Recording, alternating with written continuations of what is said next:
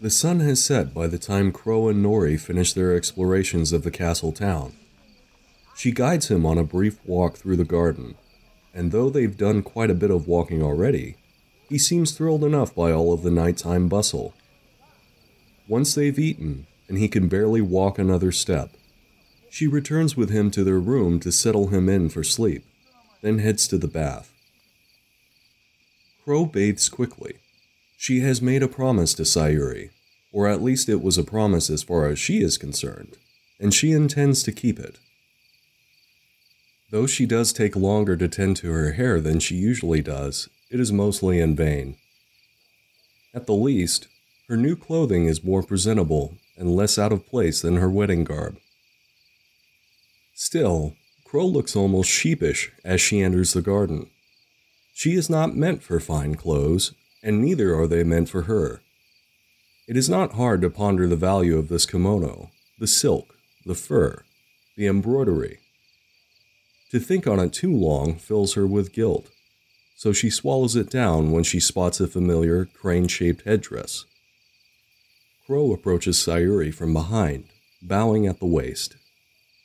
Doji-sama, I hope I'm not intruding. Sayuri sits reading, occasionally eating small rolls of sushi and turning the pages of a thick-bound tome, The Histories of the Phoenix Clan. Sayuri has shed several of the outer layers of her kimono. The result is lighter, more suited for evening. Darker colors, but still bold sweeping designs of cranes in flight. Everything said and done and worn in court is a statement after all, and better to test here than winter court. Croissant. No, not at all. Does something trouble you? Crow bows, offering a quiet apology. This is the second time in 2 days that she's interrupted her reading. No, Doji-sama, not at all. Earlier, when I said that we could talk later. A weighty silence several seconds passes by. Crow second-guesses herself and laughs, shaking her head. It's nothing. Please, return to your reading. I will see you in the morning, no doubt. She bows, her face red. For a while, Sayuri lets her hang there like a fly in a spider's web, or perhaps a carp on a hook. She is quick to give her release, though. It isn't quite a mercy as much as seeing just how far she'll walk. Sayuri laughs and shakes her head before Crow can make much headway in the general direction of away from her. No, Croissant, it's all right. Please, come sit. Sayuri smiles, indicating to the small table sitting between her and a heavily padded sitting pillow. We can talk, of course. Though I would hate to cause you any discomfort. Would you like tea? Sake, perhaps? Crow hangs there awkwardly, then slowly turns to face her, face still red, eyebrows drawn. The offered seat brings her pause. Her expression wavers on the brink of discomfort. I think I might like, sake. Though I'm afraid it's a tale better suited to somewhere more private. If that brings you discomfort. Sayuri's reaction is slightly delayed, but it does not lessen her smile at least. She nods, a few bits of her headdress tinkling together, then gathers a sake bottle and 2 cups into her hands as she stands. Of course, Croissant. Would you prefer to sit in the garden? Or did you have somewhere else in mind? Crow watches with a smile, trying not to let too much surprise seep into her face. 2 cups. Perhaps she was expecting her after all. Second thoughts. Third ones. Fourth ones. I'm afraid I'm not familiar with much of the castle, beyond the path between my quarters and the common area at least. So I'll leave that to your discretion. Crow reaches out, offering to carry the sake. Sayuri's lips purse, a play of emotions across her face. She hands over the bottle and cups easily, after only 2 refusals. Sayuri leads on, her hands tucked into her sleeves. Crow follows in silence, taking note of the path they take. The walls, the turns, the doors. It doesn't take long for her to become hopelessly lost. Oh well, at least they won't be out here for much longer. She is at once filled with concern and relief when they emerge into the greenery. Sayuri seems to notice her expression. Don't worry. We have at least some privacy here. Crow smiles, a bit unsure. They stand in a more secluded, private piece of the garden, just outside the castle's innermost wall. There are more trees here, more plants. It is a short walk away from where Sayuri served them tea, but fortunately, fewer are here. Samurai and peasant alike sit with lanterns, making conversation beneath the stars, spread out beneath the cherry blossom trees. It reminds Crow of something. It tickles the back of her mind and distracts her momentarily as Sayuri lights a lantern, filling the thicket with warm orange light. When Sayuri sinks into the grass, she sits across from her and smiles. A flat rock, purposefully placed and scuffed with age and use, serves as a makeshift table. I realize it's late, Doji-sama. Are you certain I'm not keeping you from sleep? Sayuri leans forward, drawing a stick of incense from her sleeve. She touches the stick to the lantern, lights it, and shakes out the flame. Not to worry, Crow-san. I'm more likely to fall asleep in the presence of toxic court, not our conversation. Sayuri takes her time in pouring Crow's sake, and passing the bottle. Sayuri handles the sake with the same care as tea. It brings Crow a sense of comfort and calms her nerves. The lines of her arm and wrist are pleasant, and she takes the bottle from her just as slowly as it was handed off. So, where are you from, Crow-san? Crow pours Sayuri's sake in turn, then takes a careful sip. It is of much higher quality than the sake she can afford. Crow hums with a soft appreciation, indulges in another sip, and then sets down her cup. The West. The Kirin. The name is harder to say than she would like. The Shinjo. Crow avoids her gaze for several moments, until she can build up the courage to find it again. A slow, cat-like smile creeps onto Sayuri's face. Shinjo. That does not surprise me. At the least, I did suspect you were Kirin. Sayuri produces a small wooden box from her kimono, then a kiseru. She fills and lights the pipe with practiced familiarity. The smoke is sweet-smelling. It's not opium. Well, as I feared, I suppose asking the manner of your becoming Ronin would be rude this early. I'll strive to draw it out. Sayuri smiles. Do you speak with the Shinjo often now? Or the Kirin? Sayuri offers Crow the pipe, bowl first, her eyebrows raised in question, or expectation. It shocks Crow back into reality. She hasn't smoked anything in a long time, but the thought of declining doesn't sit well with her. Carefully, she takes a pipe, taking a drag with a smile. It burns like nails raking down her throat, and her eyes suddenly water. It takes every single ounce of willpower not to cough. Eventually, she slips, and her small, polite cough forces a puff of smoke with it. It's not nearly enough of a cough to clear her throat, but she wills it down, somehow. As delicately as she can, she returns the pipe to Sayuri's hand. No.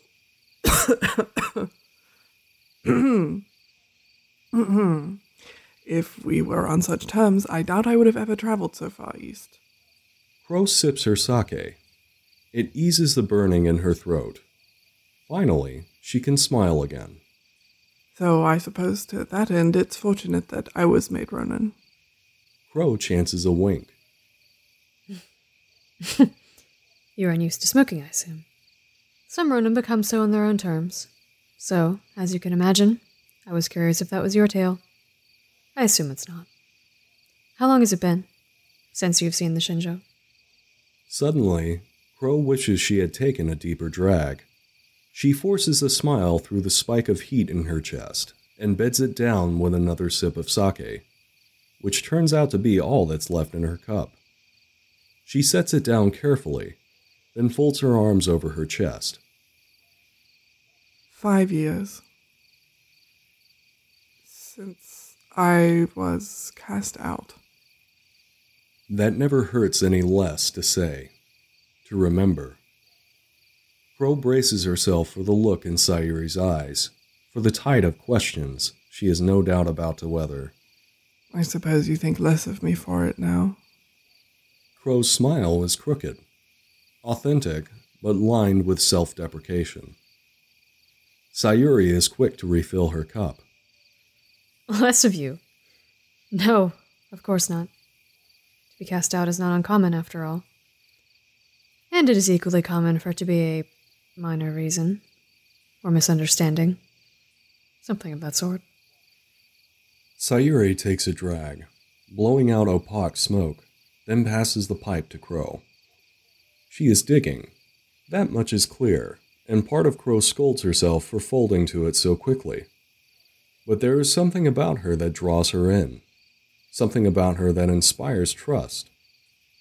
She smiles easily despite the pain associated with the memories, taking the pipe as it is offered.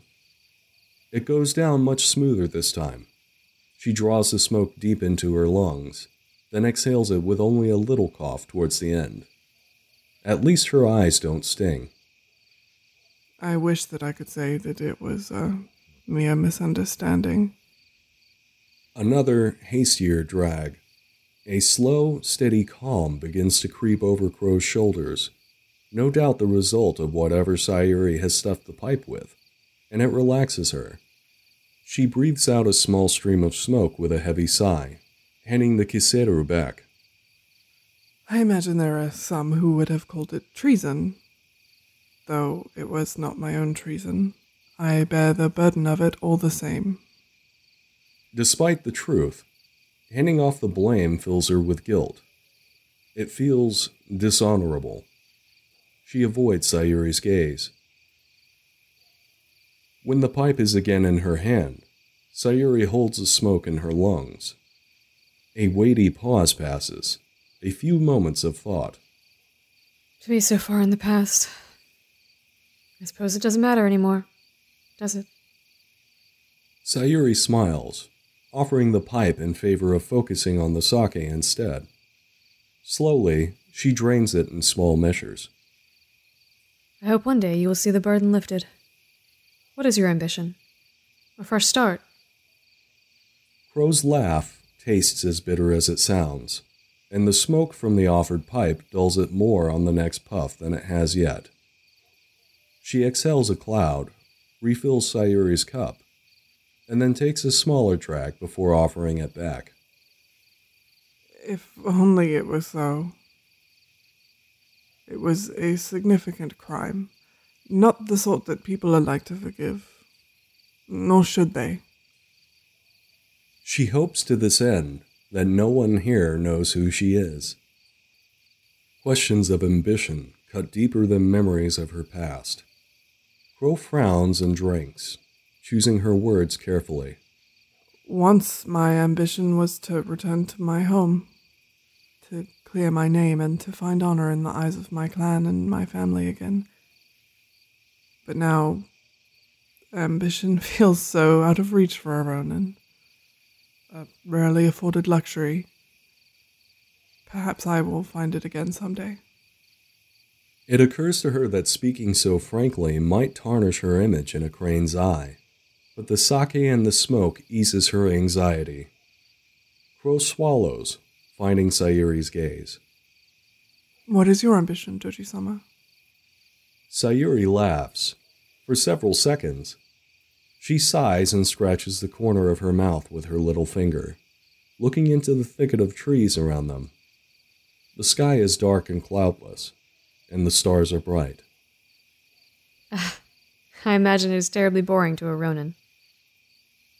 Sayuri pops a small pink bit of wrapped sushi in her mouth. She continues on anyway.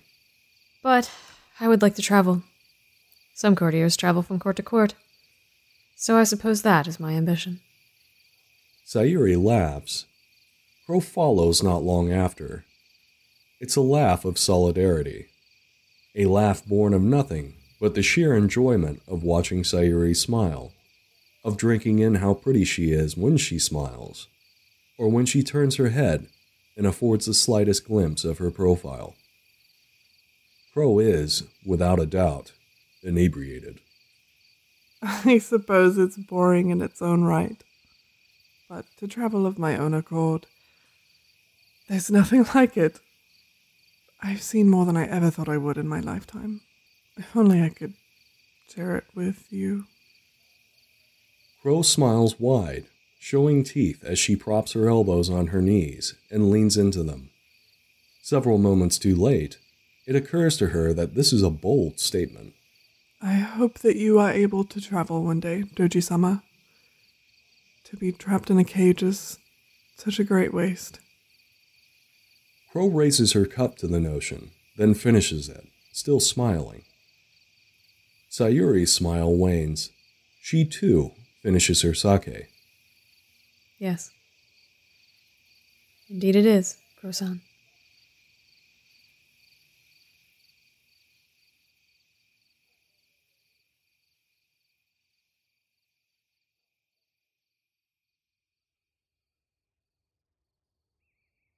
Morning comes, and with it, the final days of small court. Crow wakes just as the sun is beginning to rise, taking Nori to the bath the moment he stirs from sleep. When they're finished bathing, she heads off in search of breakfast, giving Nori the opportunity to accompany her to court after they've finished. To her surprise, Nori accompanies her in favor of spending time with the other children. He seems excited just by the prospect of wearing his new kimono. As they move into the common area and have a light but filling breakfast, Nori's presence draws more than a few glances. At the least, none of them seem malicious. Perhaps a few of them are. Having risen early, Daiyu stands near the small crowd in the common area, looking uncharacteristically calm. She excuses herself from conversation, managing a short bow to each of the samurai individually. She even brings out a rare smile for Nori. The new clothes suit you, Nori-kun. And yours as well, Crow-san. Nori grins, bowing in greeting. Thank you, Kuni-san. We were fortunate enough to find someone here to fit him. Yes, some of the town's offerings do seem a bit sparse. Good morning, Kuni-san. Daiyu smiles at Torokai as he approaches them with hands folded behind his back. It is a touch grim. Good morning, Akodo-sama. Have you seen Hida-san? I believe he is with Kasumi-san. She invited him to spar so their skills would not dull. I had no objections. I don't think he would take kindly to more court discussions regardless. Yes, that does sound like him. Ryojiro appears several moments later, having finished an early breakfast. He holds a small round book in the crook of his arm. Ryojiro smiles, sinking into a deep bow. Are you well today, Akodo-sama? I am well, Kitsuki-san. I hope you're rested. I have a request to make of you all. I have arranged a meeting after hearing some of Kuni-san's findings. Perhaps it will become debate. I cannot be sure. I ask that you speak before the court in regards to... Maho is the unspoken word he cannot say. What you and we have seen. What may be coming. Of course, Akodo-sama. I will do what I am able. Daiyu nods, looking ill. She keeps her gaze fixed on the floor. Crow, noticing Nori's self-consciousness from stairs, settles a hand on his shoulder. She looks to Torokai and nods. Of course, Akoto-sama. What's left? 1 day? 2? Torokai nods, looking grim. 2 more days, Crow-san. Torokai leads the samurai onward, down a long, wide hall, past the main court where several high-ranking courtiers stand in intense conversation. Nori follows happily at first. Slow, gradual worry claims his expression the further they travel down the hall, deeper into the castle. Past a procession of immaculately dressed courtiers of all clans, past several rooms filled with lion and crane. Crow glances down constantly to check his mood, highly aware that he is unused to such settings. When he seems to be at the peak of anxiety, she gives his shoulder a firm, reassuring squeeze. It's enough to bring back a smile to his face. Have you heard news, Akoto-sama? Some, yes. I haven't heard everything, but things are not going well. But so far we have not come to war. It's difficult to discern any truths, but Bayushi-san has granted me some insight. Court is not my area of expertise, of course, but she says there are things happening in other places that we have not heard. Ryojiro nods, his mouth pulling into a frown. He spends the walk gathering himself to the full force of his charisma and confidence, clearing his mind of all distractions. He is mostly successful. This will not be easy, but it is much like what he has done before. Spoken of blood magic, in the presence of those not willing to hear of it. No war, so far.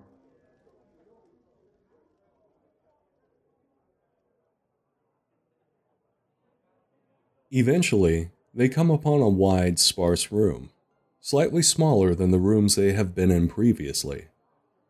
Atop the raised platform in the center of it stands a stoic, severe-looking lion courtier, Akoto Kuro.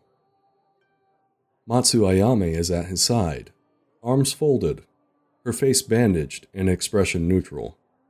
Pillows are scattered about for sitting, most of them occupied. Takeshi stands by Kuro and Ayame, hands folded in front of him. He looks calm, but even his face is stricken by an undercurrent of stress, carefully packed beneath a mask. He bows to Torokai and the other samurai as they approach, his smile tinged with anxiety. Good morning, samurai. I hope today we can continue on our path toward understanding. I'm sure you have heard how things are progressing in the other discussions. Yes, Asahina-sama. Perhaps if we just convince one favored by the courts? Takeshi glances to the side, indicating to Akoto Kuro. We will, in time, convince the other lions to sheathe their claws. Torokai nods, his mouth drawn into a tight smile. One can hope. Of course, it will take more than 1 week of court. Takeshi looks to Ryojiro, bowing with a smile. It is good to see you, Kitsuki-san. I'm glad you've come. Thank you, Asahina-sama. I only hope that I can assist. I believe you can. We can only try. The last to enter the room is an aged, gray-haired man with a kind face and a walking stick. He is dressed in vibrant orange and red, the robes of a phoenix, but also an inquisitor. Ryojiro beams with recognition. Asako Kato. Kato spots Ryojiro, offering a small smile as he does.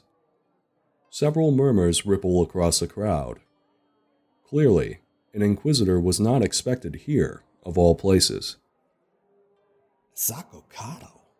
Why is he here? Perhaps there is an investigation after all. Ryojiro bows deeply, his smile wide.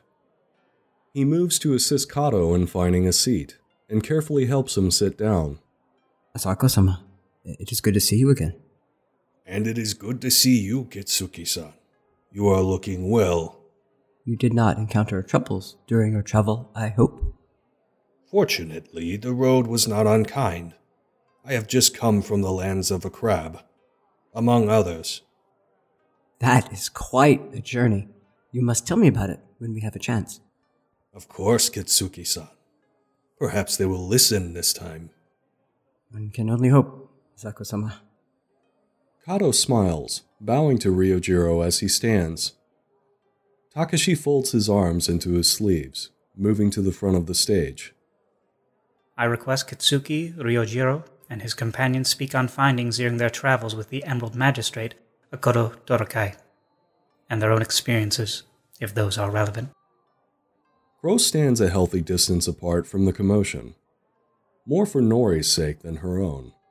She watches with interest as Ryojiro crosses the room, joining Torokai and Takashi atop the raised platform.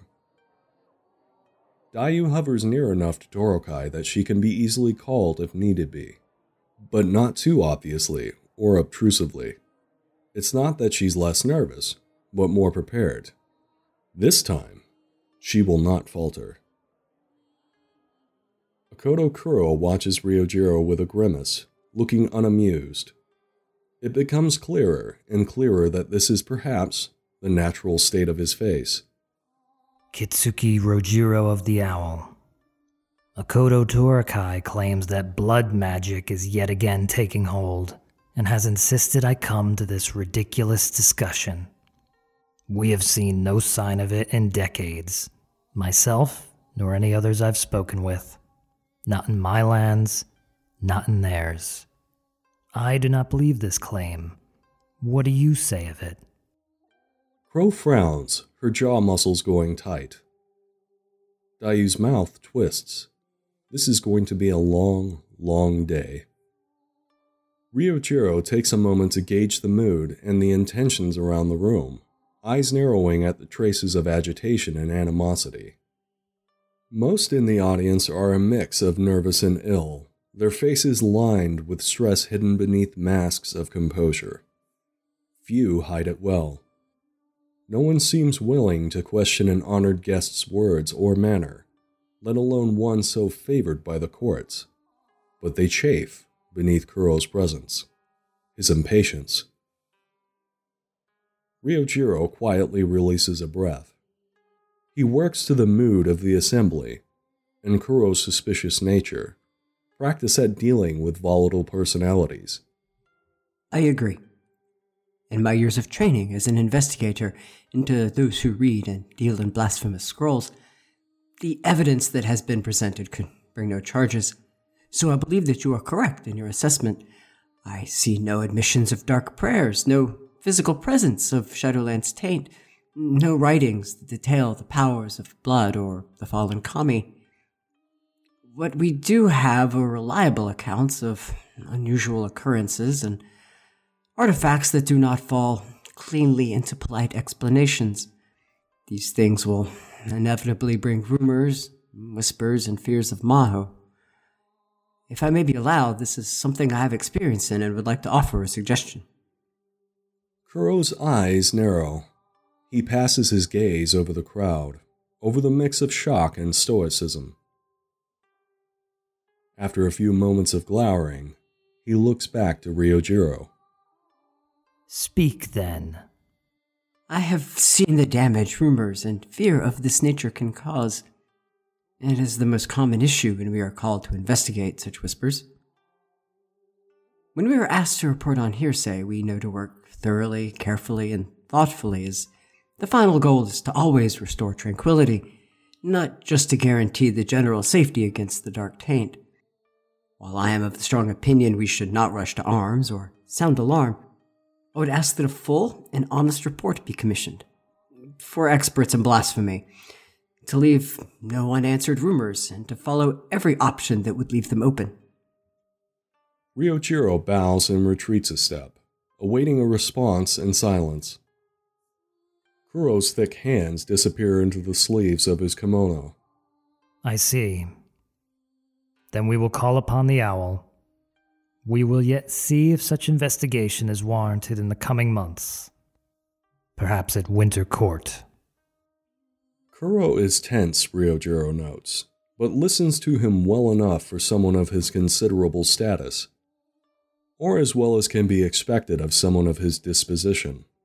But the words Maho has rippled across the crowd like a shockwave, spoken with unfamiliar plainness in the halls of court. Torokai glances at Daiyu, then clears his throat and steps forward. Thank you for your willingness to hear Kitsuki-san, Akodo-sama. Kuro gives a grunt of affirmation. He glances to Ayame beside him, who has barely moved, then out across the crowd. Well, are there others? Speak now, or do not be heard. Kuro studies Crow with eyes narrowed. Crow scowls at the floor, refusing him eye contact, her mood having soured considerably. She squeezes Nori's shoulder, more to reassure herself than anything. Nori glances up at her with a frown, unsure exactly what is happening. After a moment, Daiyu steps forward. The Kuni remember well the horrors of the past. It is our duty never to forget the atrocities that the darkness and taint can bring. You say you see no evidence. I cannot blame you for this. Merely a pile of letters covered in nonsense and a shattered piece of porcelain. You do your duty as you see fit. Why believe an ancient threat has resurfaced so suddenly in such times of relative quiet? I, however, have seen the evidence, as my companions have. We saw, fought, and slew the thing that wore that mask, burned its deformed, monstrous corpse in the rice fields of Beidin, and watched its dark brethren circle the town in the dead of night. We scoured the sacred wood of Kitsune Mori and found a heap of corpses, drained of blood to the last. The diseased monsters, the poachers that haunted them wanted for nothing else. History tells that evil sinks its roots in when we are least wary, when we are lenient, and when we are most certain that we are safe from it. I beseech you to heed our warnings and take just and swift action, lest we all be forced to see what we have seen. What did you say your name was, Kuni-san? Daiyu meets Akodo Kuro's gaze evenly, as strong and sturdy as the wall. Kuni Daiyu. Kuro lifts his chin, his thick eyebrows rising on his forehead. It might be recognition. It might not. Perhaps he's impressed by her boldness. Kuni Daiyu. Thank you. The room falls abruptly, utterly silent. All eyes fall on Daiyu. Whispers form in pockets among the crowd, Daiyu's name among them. Sayuri watches from the far corner of the gathering, eyes narrowed in thought. So far, she has not spoken, nor made any move. For now, she only exchanges occasional glances with Yuji, who sits beside her. Kuni-san is right, and I regret not speaking her words myself. To wait for politics to play their course could prove worse than a death sentence for countless more. A few gasp. Then, silence takes hold of the crowd, but never completely. Crow and Daiyu glance around, eyebrows furrowed, visibly irritated. Why are they not more upset? Outraged? Kuro whirls on Crow. Who are you to speak of politics, Ronin? With respect, Akodo-san, you asked for their words. Crow grits her teeth. Her jaw sets, her nostrils flare. She blinks away tears, knocked completely off guard. Crow opens her mouth to speak, but then everyone else does first. No words come. She settles on glaring a hole into the floor. If I may speak out of turn, these are the fears I spoke of gaining foot. I can testify to many of the unnerving experiences of my companions and friends. These concerns advance rapidly without the truth. With a clearing of her throat, Sayuri stands to her feet despite a quick, stern look of warning from Yuji. If I may speak plainly, Akoto-sama. I would think a courtier of our experiences does not see these things quite the same way as Akoto Torakai and his companions. Crow glances up at the sound of Sayuri's voice. Doji-sama is here? Embarrassment flushes new and hot in her cheeks. Ronin, of course, feel and live the politics of the Empire, Akoto-sama. But what care do Ronin have for them, really, with the road as a master? I have come to know their hearts in our very brief time together, and I believe that they experience the world differently than you, differently than I, Akoto-sama. And so if they speak of Maho with what they have seen as testimony, then I am inclined to believe them. The muscles in Kuro's jaw work. Takashi passes his gaze over the crowd, nervousness creeping into his expression. Daiyu stares. Her ego will be uncontrollable after this. Crow's face floats through several emotions throughout Sayuri's speech. By the end, she is smiling, an expression charged with unpleasant energy. She turns her gaze on Kuro, her face twisted in anger. You say you hesitate to act because we've not seen Maho in so long, so why should we fear it? Is this not how Maho has taken its grip in the past? Wrapping its jaws around a throat slack with complacency. Crow releases her grip on Nori's shoulder. I have seen Maho with my own eyes, and I know that it stirs still in the west. Why should it not have crept eastward now? He has seen it. She points to Nori, who shrinks beneath his mention. And he has suffered its effects. Who are you to tell this boy that his fear is unfounded, lion? Ryojiro glowers. Is Kuro a coward? To try and dispel fear, or only a fool? Sayuri stares wide-eyed, her composure unraveled. Yuji's face, however, has not shifted. Maho. Its mere mention, its utterance, is enough to unsettle the crowd. Kuro's grip on them is lost. It is too late. The mere whisper of the word has taken hold, spreading across the crowd, unsettling them into a flurry of fans and rumor. Kuro glances around, wide-eyed. Frustration reddens his face. He grits his teeth, seemingly growing taller where he stands. We do not speak of it, Ronin, so that we do not spread its fear. Crow grits her teeth. I have felt its fear. That is why I speak of it. Ryojiro strives to look as unshocked as possible, with only the faintest scathing look on his face. If only Kuro had listened. Sayuri exhales. Whether or not she is actually calm is difficult to tell, but there are telltale cracks in her composure. Those of the Crane know of your family, Akoto Kuro. Would you not say your warmongering among the Crane's borders is the result of your fear? Or are you simply taking advantage of these happenings for your own gain?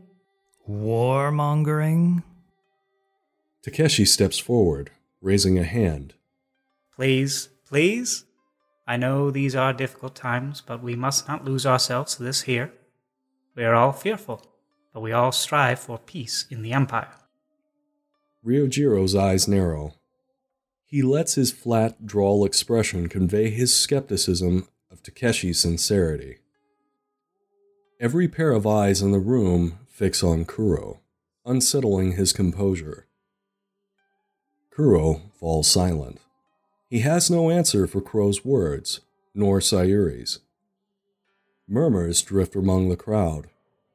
He quakes with rage. Fists clenched, he sinks stiffly into his sitting pillow. Ayame looks on in steely, stoic silence, her expression softening just a hair. As Takeshi works to handle the unsettled crowd, Torokai steps away. He watches Crow, and for a moment, it looks as if he wants to speak. In the end, he says nothing. Crow-san? Crow lets out an unsteady exhale, forcing her heavy breaths to slow, to become less jagged. less like there is a great weight pressing down on her chest. She glares at Kuro until she cannot stand the sight of him any more. In a slow, progressive trickle, Crow's composure begins to crumble. She squeezes Nori's shoulder. Wordlessly, Crow turns to leave. Every pair of eyes in the room follow her, including Torokai's. We will finish this. Thank you, Kitsuki-san, Kuni-san. You have been a great help. Ryojiro bows, looking over Torokai's shoulder at the scene that has begun to unfold. Takeshi's words do not stop the rumors, nor the looks that linger at Crow's retreating back, nor the whisper of her name. Be well, Akoto-sama. I apologize if my words have set a fire that cannot be put out. There's no need for apology, Kitsuki-san. It will hopefully be handled by Akoto-sama or otherwise. Torokai glances to Asako Kato in indication. Ryojiro nods.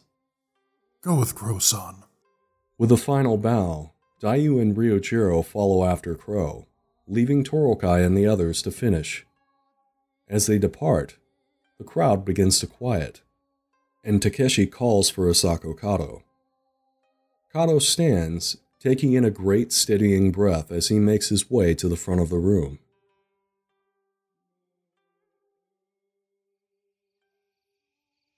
Court has been unpleasant, but not for the reasons Crow expected.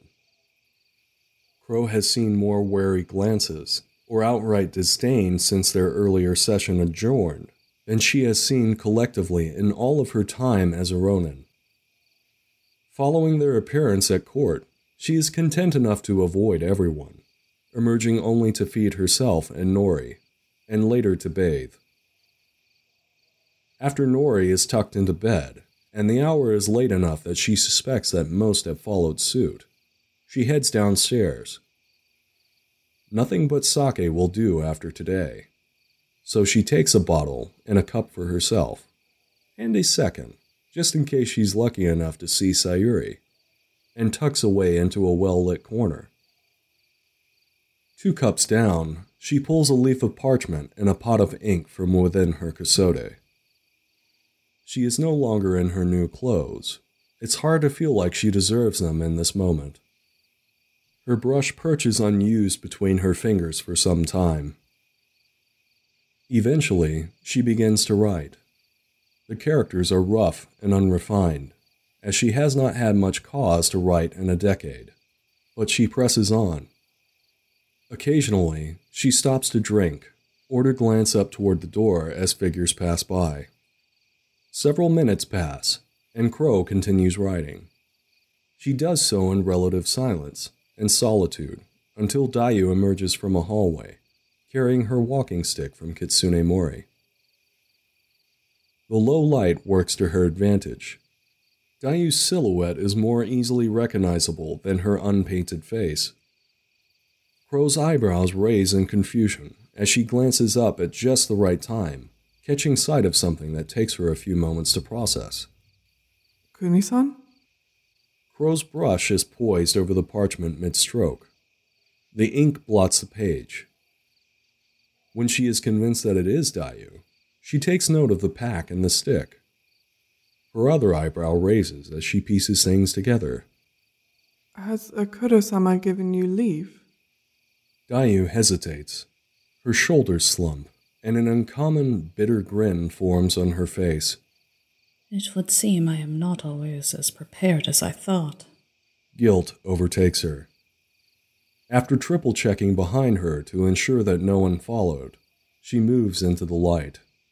Crow-san, I do not know. I did not ask, nor would I. I would ask if I might join you instead, though, if for only a short time. She stands with arms folded, head bowed in shame. Crow's eyebrows stay high on her forehead for a while longer, until they draw together in concern. Is something wrong? Crow places her second sake cup on the table. She fills it carefully, then slides it toward Daiyu, watching her carefully. Has something happened? Everything that has been and will be are one and the same to the void. Daiyu sits opposite Crow at the table, setting her pack and walking stick beside her. She downs the sake before giving herself a chance to second guess. That was one of the first lessons my sensei taught me. Daiyu keeps her gaze pointed sharply down at the table, occasionally looking up at Crow to ensure she still exists. I'm sorry. I do not mean to bore you with the old lectures intended for novices. I owe you the truth. After all, if you hadn't bailed the waters out of my sinking ship, I would have drowned in this court mere hours after it started. Daiyu struggles with how to proceed, trying to pick words from a patch of thorns. Names carry weight. Would you agree, Crow-san? Crow listens to her in silence, looking away only to wipe the ink off her brush and set it aside. She downs her sake. The subject of names is a difficult one. Her smirk is dry and humorless. I do agree, Kuni-san. A name is a terrible burden, one that I'm not strong enough to carry. Crow is not what my family called me. Crow reaches across the table, refilling Daiyu's cup to the brim, lifting her gaze enough to watch her as she does. But you will have to forgive me. I'm not clever enough to discern the greater meaning behind your words. After setting the bottle down, Crow folds her arms over her chest and watches her. What is the weight of your name? You are right. It is foolish and unnecessary for me to try to dance around words. Not with you, and not when it's like the whole court may soon know. Daiyu smiles, soft and sincere. It's quickly soured by the subject. If you can forgive me, I did not wish to offend. I've never asked about you, nor spoken for long outside of what needs to be done at the time. And for that, too, I must apologize. Daiyu downs the second cup appreciatively and takes a quiet, steady breath. There is a slight tremor to her hands as she sets the cup down. And to Crow, the apology is as surprising as her smile. In all their time together, Crow cannot recall seeing a single one on her face. She smiles encouragingly. There's no need for apology, Kuni-san. There is a longer, more complicated story to what I am going to tell you. But I will spare you that, and I trust you to do what you think is right with what I say, whatever that may be. I mentioned my sensei for the weight that I carry is that of his death, and those of his wife and children.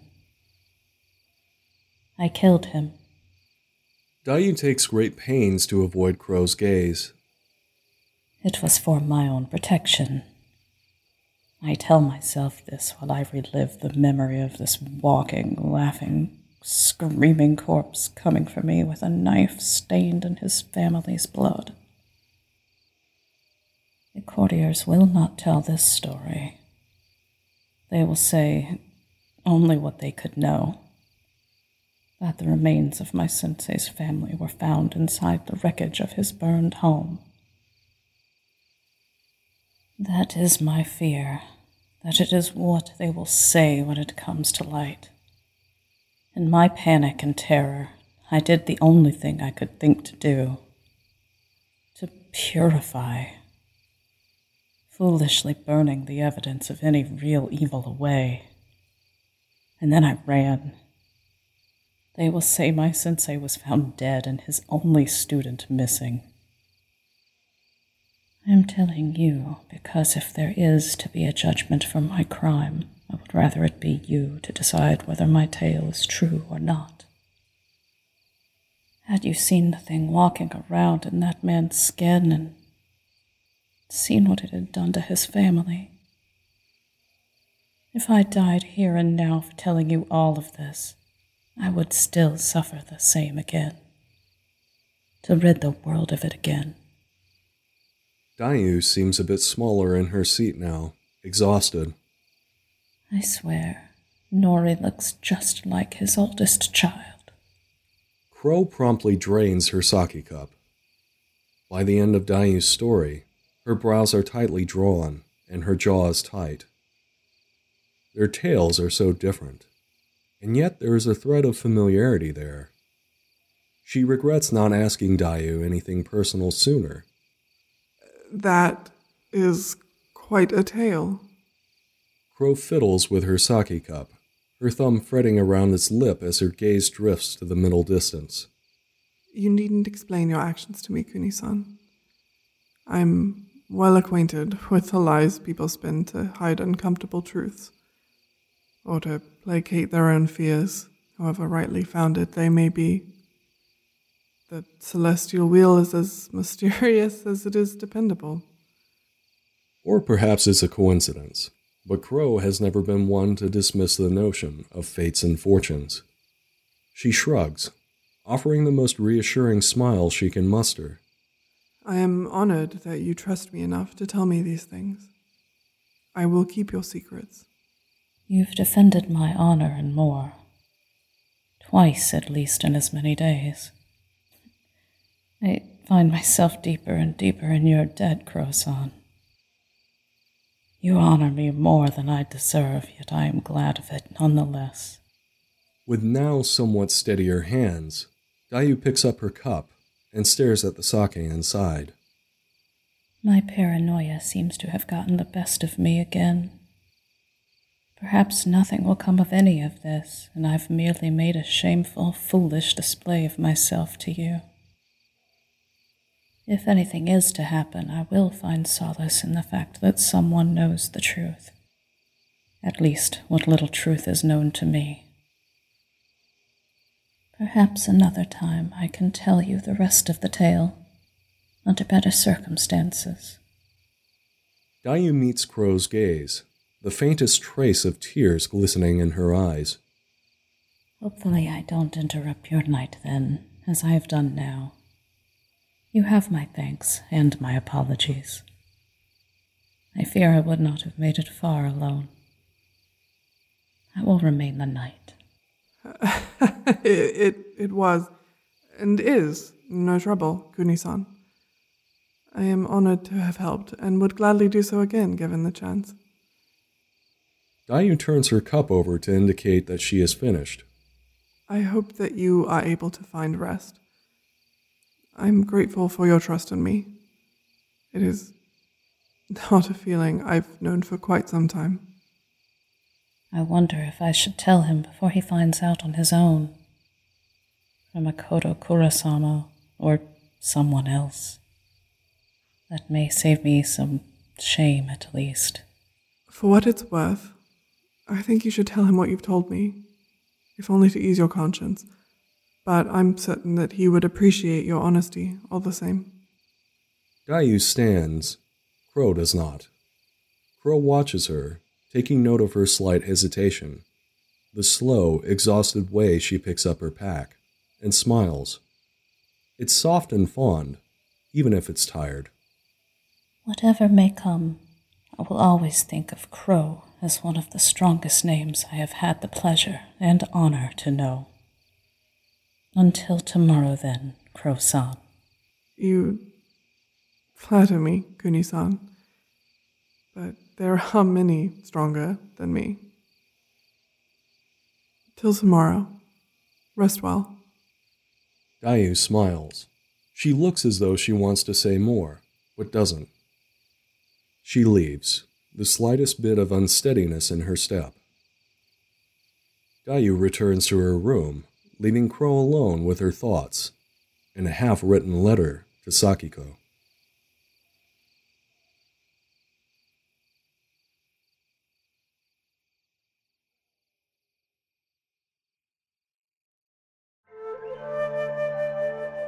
The voice of Akoto Torakai was provided by Waldo Sheb. The voice of Asahina Takeshi was provided by Brian Richmond.